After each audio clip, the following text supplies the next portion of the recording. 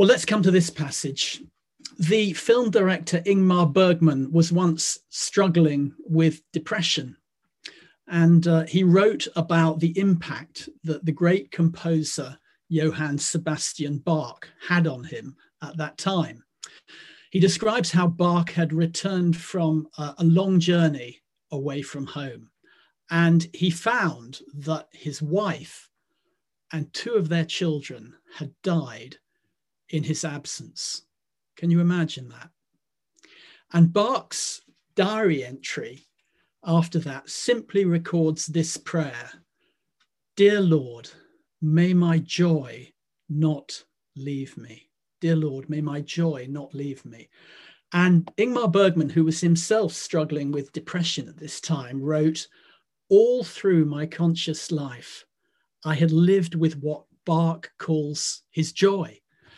It had carried me as faithfully as my heart." Bach called this state his joy, a joy in God. Dear Lord, may my joy not leave me.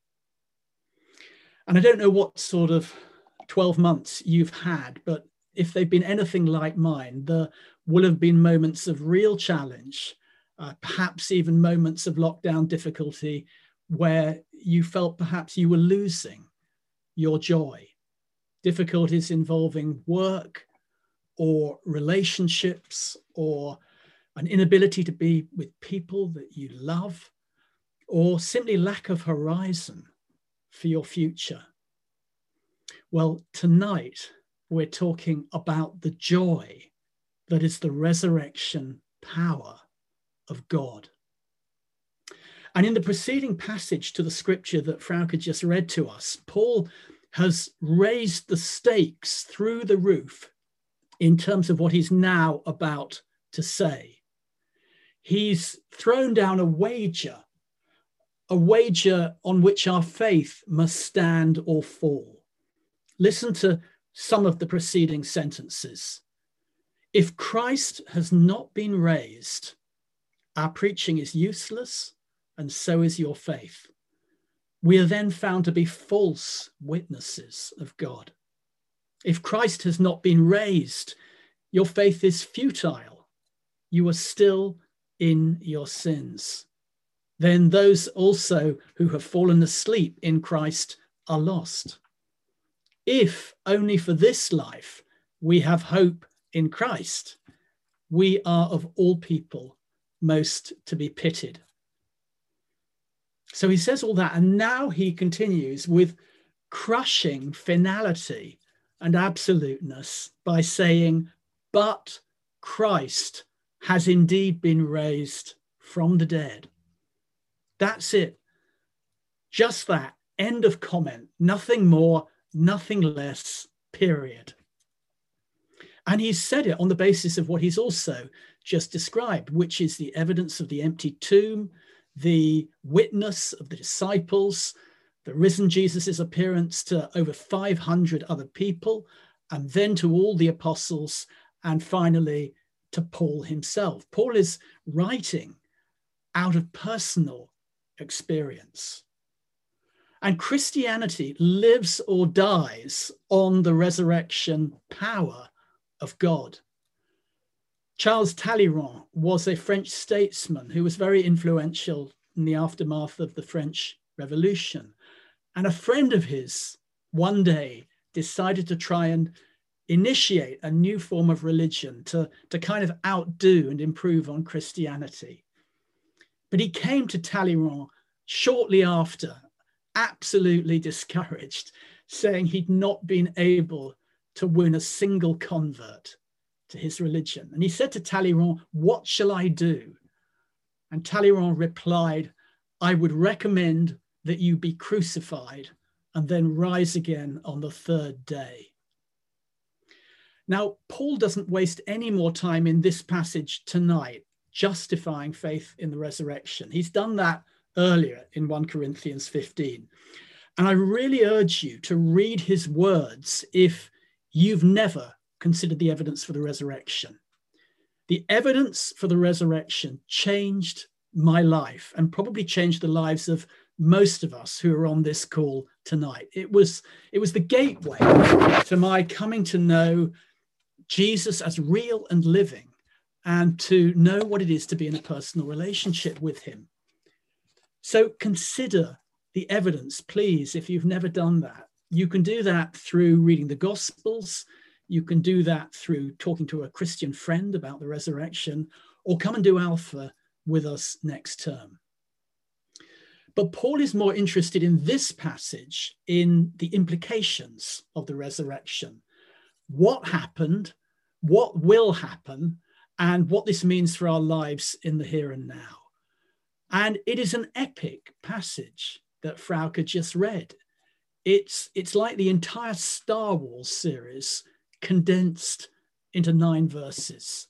It tells the story of the cosmos from start to finish, from the first breakdown of things in creation, in Eden, to the glory of God coming as the waters will cover the sea.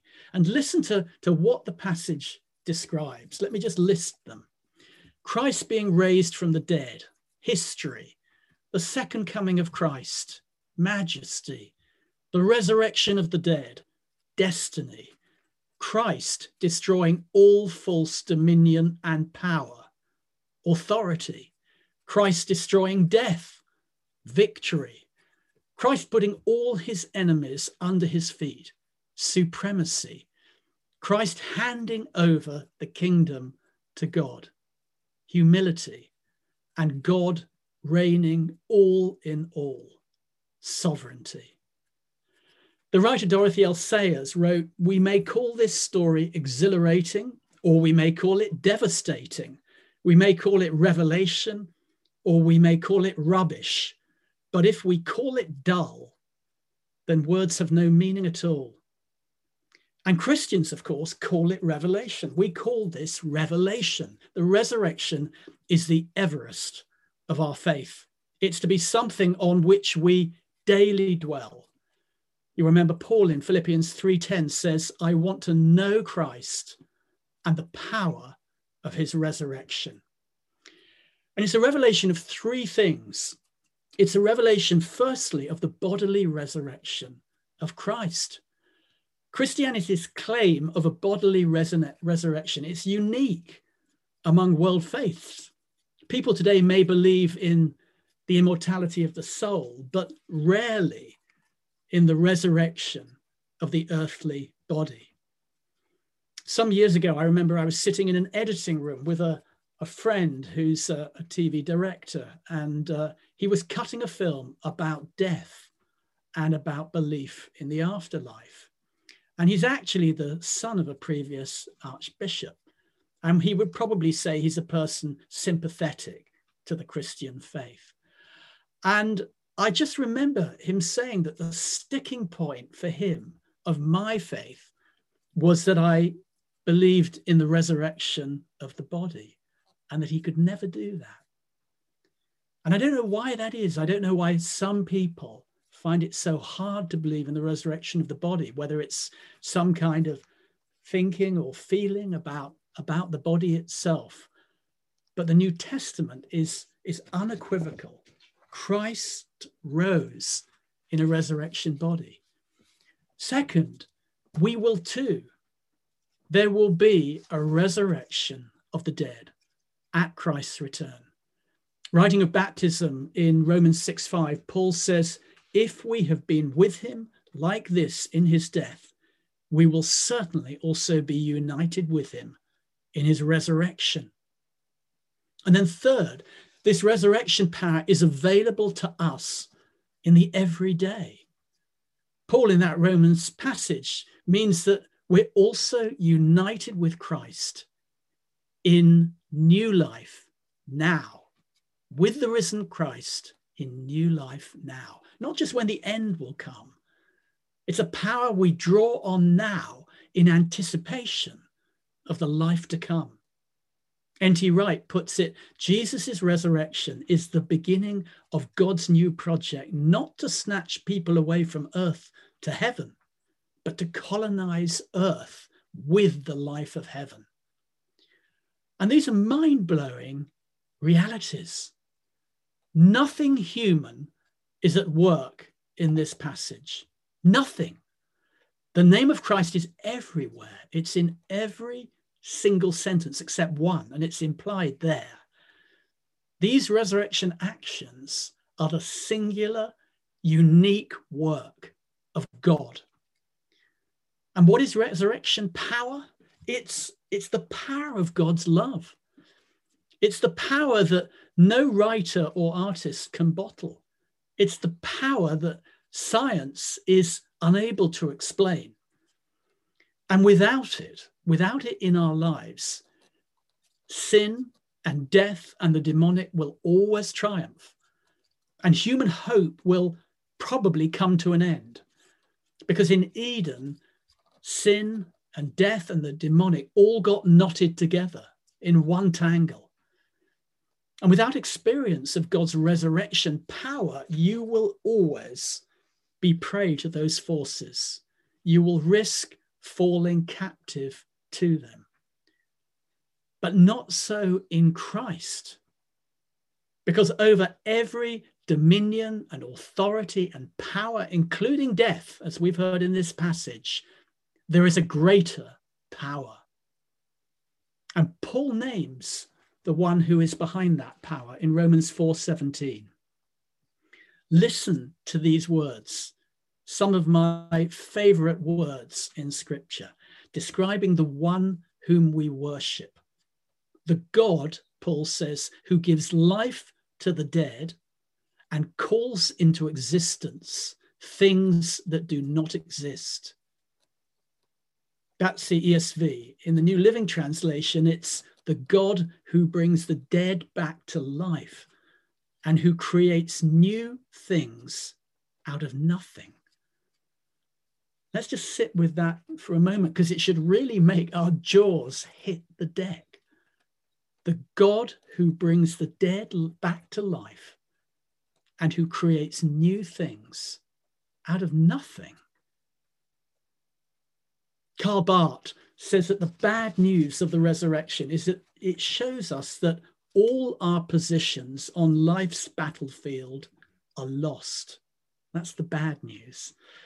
And the good news is that it proclaims true freedom to us. And it tells us that the one and only refuge is God. Wherever you feel challenged in joy, or wherever you're mired in disappointment at the moment, or bound by addiction, or just crushed by lethargy, wherever you feel in a tomb, or that the tomb's lid has actually snapped shut on you, resurrection power shouts true freedom over you. It proclaims that you're free. It releases new life where all human effort is wasted. God says to you tonight that he wants to bring the dead in you back to life. He wants to create new things in you out of nothing. And we're going to pray for both of those things in a moment. It's a power, resurrection power, that we access daily, living under the cross and knowing the mercy of God and his continuing forgiveness of our sins. But it's also a dynamic power that we can access in times of crisis, in times of emergency. Let me share a story with you. I'd just come to faith. I was filled with joy, but a kind of dark shadow kept coming over me. And some years earlier, during the breakup in a relationship, when I was in a state of extreme anger, I'd felt something dark and threatening literally come upon me. Jesus talks to the disciples about their being clothed with power from on high, the power of the Holy Spirit. Well, it was like my mind had got clothed, but with a dark spirit. And it wasn't there most of the time, but just occasionally I would have sudden split-second intrusive, violent thoughts, just for a moment, and then they'd be gone. And for years, as a non-Christian, I just got used to living with these thoughts. It was like people who live with an underlying health condition. But on my second experience of the Alpha course, 3 months after I'd come to faith, these thoughts suddenly resurfaced. I was at an Alpha Holy Spirit day, just like Emily described they're having this afternoon. And I was talking with another participant when suddenly one of these dark thoughts crossed my mind. And suddenly it was no longer okay. I had come to faith in Christ. I knew the power of his resurrection. I believed in that. And I thought, I can't stand this any longer. This has got to end now. And I went to a private space. I knelt down and I confessed my despair to God with tears running down my face. And I said, I never wanted to have such thoughts again. I knew they weren't from God. I knew they weren't from me. And I pleaded with him to take them away by the blood of Jesus, by the power of the risen Christ. And then just a few minutes later, I was back in the Alpha room. And during a time of worship, one of the worship leaders just spoke a prophetic word over me. And I fell to my feet immediately. And a group of leaders came round me and started praying deliverance prayers. And within about 3 minutes, I literally felt this darkness stream out of me. And as the leaders prayed for me to be filled afresh with the Holy Spirit, I just remember being filled with joy and filled with faith that I would never experience that darkness tormenting me again. What had happened? What had happened there? Three things which can happen for any of you tonight. Firstly, I had stood in faith on the resurrection, knowing that new life was on the other side of the confession that I was making to God. Secondly, I had turned away from sin. I had died to myself. I had nailed my offense to the cross. You can't have resurrection without there being a death. There's got to be a death first if it's going to be a genuine resurrection. And then thirdly, the leaders praying for me had called on the resurrection power of God. And then they prayed for the Holy Spirit to fill every vacant place left in me by that darkness. Nothing can contain the power of God's love. No earthly power, no supernatural power, nothing. And we need this resurrection power daily in our lives. We need it for our sanctification, and we also need it in order to be released in the calling that God has for each one of us to go out and make a difference in the world. Let me come into land with this. In 1791, John Wesley wrote the last letter of his life a week before he died.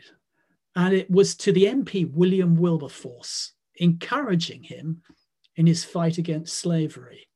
And this is what Wesley wrote. Unless the divine power has raised you up to be as Athanasius against the world, I see not how you can go through your glorious enterprise in opposing that execrable villainy.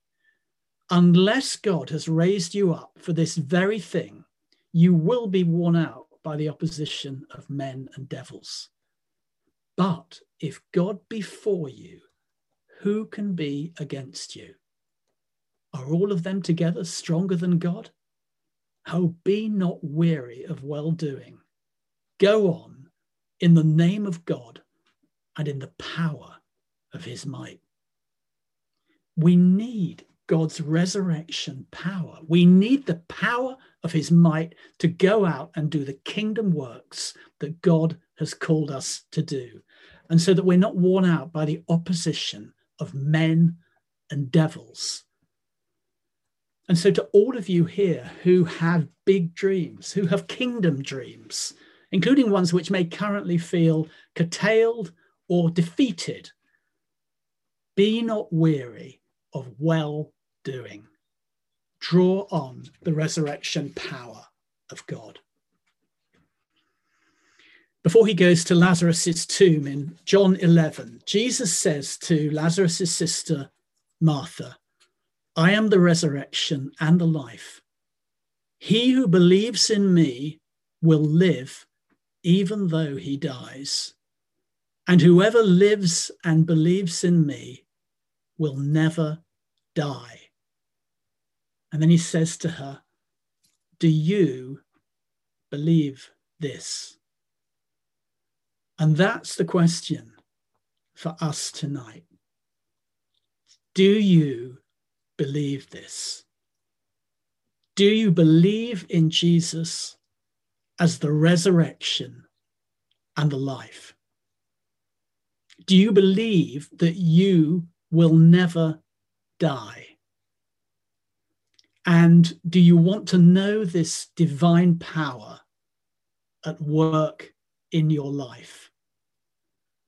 If so, go on in the name of God and in the power of his might.